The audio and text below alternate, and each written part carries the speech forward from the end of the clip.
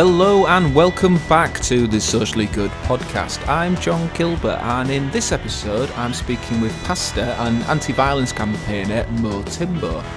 Brought up in Peckham, East London, Mo found himself embroiled in a gang and a life of crime that saw many of his friends killed in acts of violence and incidents that meant that he nearly didn't make it either.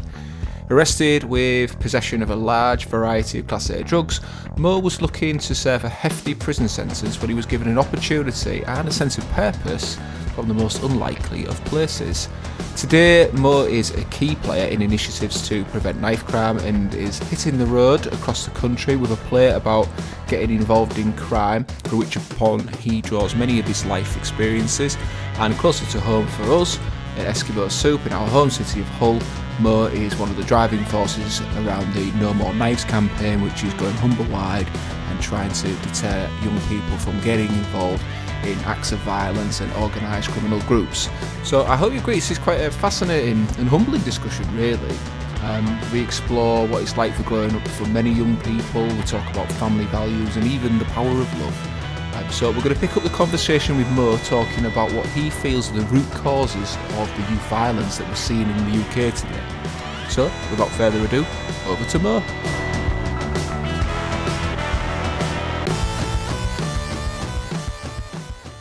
One of the major issues I believe in our society is that we don't have enough role models to point young people to. And again, that's played out. So I look at some of the huge issues in our society and I say to myself, okay, how can I play a part in reducing the anger? How can I play a part in reducing the loneliness? And how can I play a part in being a role model?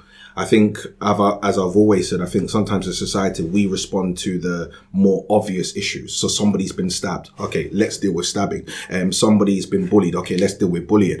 And so we're very reactive to the louder issues. Whereas I like to take a step back and think, okay, knife crime, bullying, sexism, racism, all of these different are issues, but what's the underlying issue? What's causing that? What's fueling that? People's anger, people's hate, what's fueling people to respond in that way? So what I try and do is take a step back, look at the deeper issues of life, and then begin to address them. Why are young men feeling so angry? Why do they feel like they're not heard? Why do they feel the need to have to go on the streets to get that attention? And so it's working, or would I say more of a withdrawn look at life and then beginning to deal with those issues. You know, the symptoms, okay, somebody's been stabbed.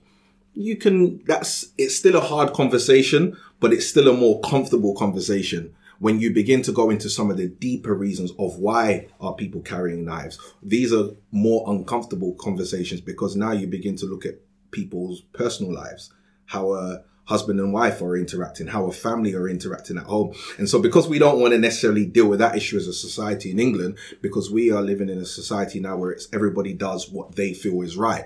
And so to begin to look at some of the deeper issues, you're going to have to look at how we are as a society and bring change to that. But when I look at how we are responding to stuff, it feels like it's more comfortable to talk about the symptoms than actually getting to the root, the breakdown of the family home, what's going on in people's houses. Why are people who haven't necessarily had life experiences are raising children at the age of 16, 17, 18? Why do they feel that's normal? So these are conversations that they're controversial, but when I spend a lot of time with the young people who have been involved in crime and violence, I find a similar theme of breakdown in the family home. Parents are having kids that are not in a position to have kids. And so it's the same. And they're saying, well, the reason I am the way I am is because of what's going on in my house. Now, people from the outside are looking into it and they're looking at all the different symptoms of why somebody could be involved in crime. But they're not really saying what the criminals themselves are saying. The criminals themselves are saying, listen, the reason I'm behaving the way I am, if you know where I came from, if you know what I've been through, and we're looking from the outside and saying, well, what they need is more youth clubs, what they need is more table tennis, what they need is more pool. And the youth are saying, absolutely not. There are deeper issues. And so I think because it's an uncomfortable conversation that society, and when I say society, I mean the entire nation has to have and look at themselves and think, what are we doing as a society that's producing this? I think until we're willing to have that uncomfortable conversation, we're going to constantly just be dealing with symptoms. We're constantly going to be dealing, okay, it's knife crime. If it's not knife crime, it's county lines. If it's not county line, it's self-harming. If it's not self-harming, it's this, it's that. And so we're constantly going to be beating around the bush until we can stop and say, hold on, there is a bigger issue at hand that's just playing itself out in different ways all around our country, all around our nation. So, yeah. What is that bigger issue? I personally believe it's the family home, because a child doesn't just fall out of the sky. A child is brought into this world by parents. And so once we begin to break down that family, that child that hasn't just come out of nowhere, that child that hasn't just fallen out of the sky, is looking for guidance in life, is looking for love in life. They have literally come from someone. So the person that they have come from has to educate them, has to teach them, has to guide them, has to guard them. And so without that, they're left to other people trying to raise them. And so I think it's a major issue, the breakdown of the family in our nation, as you can see it today, is starting to play out in people's behavior. I was in prison, and when I was in prison, most of the people I spoke to in jail, I would say from the top of my head, 80% of the men that I met in prison, all of them came from unstable family homes. Yes, some of them were involved in poverty, but some of them actually came from wealthy families. Yes, some of them didn't have education, but some of them, like myself, had great education. But one constant theme throughout was what was happening in the household, the family home. And so I think until we begin to look at that as a society and thinking, what are we doing as a society that's breaking down the family homes, or not holding parents accountable for how they raise their kids, not allowing maybe parents to even discipline their kids, not allowing parents to tell their kids. I was speaking to a woman who has a 12-year-old son, and he's being completely, just rebelling against everything. And so she said to him one day, listen, you need to come home at 8:00. If not, I'm going to take away your computer and you're in trouble. And his response to her was, if you do that, I'm going to go and call the social workers. I'm going to go and tell the school. And so it's almost like the kids know now that parents have got no control over it. And she says, what can I do? I can do nothing. If I do anything, people are going to be involved. They're going to take my child away. So I've just got to make sure he's happy with me, I'm happy, and he can live the way he wants to live. And I just think that's very sad, because if he carries on the way he is, 16, 17 years old, worst case scenario, you could hear a young man has done something, really bad. He's done some crime, and society is going to look at it and think, oh, he's so misunderstood. But the reality is we've taken away powers in the house to deal with that as a young man. And I just think if we don't look at that and we don't start there, we're constantly going to be chasing the wind. We're constantly going to be trying to look for ways to solve this issue without starting where it all begins, in the household. And so, for example, where I grew up in Peckham in South East London, was poverty everywhere. You could see it. It was right in front of you. You would see people and parents that have to work mad amount of hours to look after their kids. You'd be boxed. If you told a school that you're from that area, you'd already be marked. And so it was almost a case of most of the parents who came across from Africa and Jamaica, they were just all thrown in that area in South East London, and so you look at that and you're thinking, well, we're already starting from a handicap. However, and this is why I feel strongly about the family situation, even in those worst situations and the worst environments, the kids who had safety to go home to, the kids that were in the middle of all of the poverty, all of the issues around them, once they went into the house, it was like a different world. And that's why I say, regardless of wherever you can put someone in a middle class household, you could put someone in a lower class, working class, whatever classes you want to put them in. It's that safety of the home. For example, when I was a drug dealer and I used to sell drugs, some of my clients that I used to meet weren't actually from the lower class or working class, were from the middle class households where the families were really rich, and some of them would come, the kids would come and buy weed and buy cocaine. And when you begin to have conversations with them, it seems like they are struggling with the same thing in the house that we are struggling so we're living in different areas. Some would be from Chelsea, would be from Peckham, completely different areas, but we all have the same story. No one's paying us attention. Now, for others, it could be, I've come from a well-to-do family, but mum and dad are working so many hours that I just have to raise myself. From others, is we're in a poor society, but I've got no one to be a great role model to me. For others, I'm not even raised with my family. So I still, when I come back to it, I still believe it is, it's a major factor. For example, had my mum and dad been together and I'd had that role model, even if I was in Peckham in the roughest area, I would have come out of that. And I've seen it so many times, and it's always the big difference, especially, I can only speak for the area that I was raised in.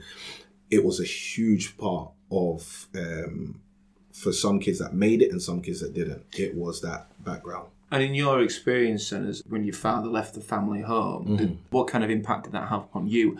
What my dad provided for me at a young age was direction. So again, like I said, kids don't fall out of the sky. We're taught things. Things are put into us and we base our life on that.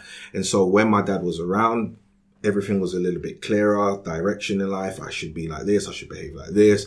But then from the age of 11, 12, that was gone. And so everything was up in the air now. It's like, okay, who am I? What do I do? And who teaches me or shows me the right way that I should go in? And so once that was removed from me, I had to go from external people around me, my friends in the area, my friends in the neighborhood, some of them who had come from the worst backgrounds in life. They were the ones who began to put purpose into me and teach me what a man should be like. Whereas when I had him there was a direction. I remember everything just feeling very clear. I didn't have to create an identity. An identity was there for me to follow. Once that was removed, you're now searching for identity. You're now searching for meaning. You're now searching for purpose. But the people you're searching from are not necessarily the greater role models. And so that's what I was saying at the beginning. Some of the deeper issues of anger, loneliness, and role models are huge. They're huge because now my role model's been taken away from me. I'm searching for role models. I'm searching for people to look like. I'm searching for people to find identity in. And so that's where I found my purpose, was in these individuals. At which point did faith become such a significant part of your life? Well, for me, faith, I'd never really grown up in like a religious house, religious home. Even now, I don't class myself specifically as a religious person. But faith really kicked in at the age of 19 for me. So before that, I'd been on the streets. From the age of 14, I started smoking cannabis very strongly, again, because of the surroundings that I was around, the role models that I was around. That's where I found my identity. All the people who had the status, the guys that had the girls, the guys that had the clothes, the guys that had the money, had the everything. That's what they did. That was their identity. So in order for me to get there, I had to fit into their identity because I had no other identity to follow. 15, I started selling cannabis. 16, started getting involved more heavily in the drug scene and became a crack cocaine and heroin dealer.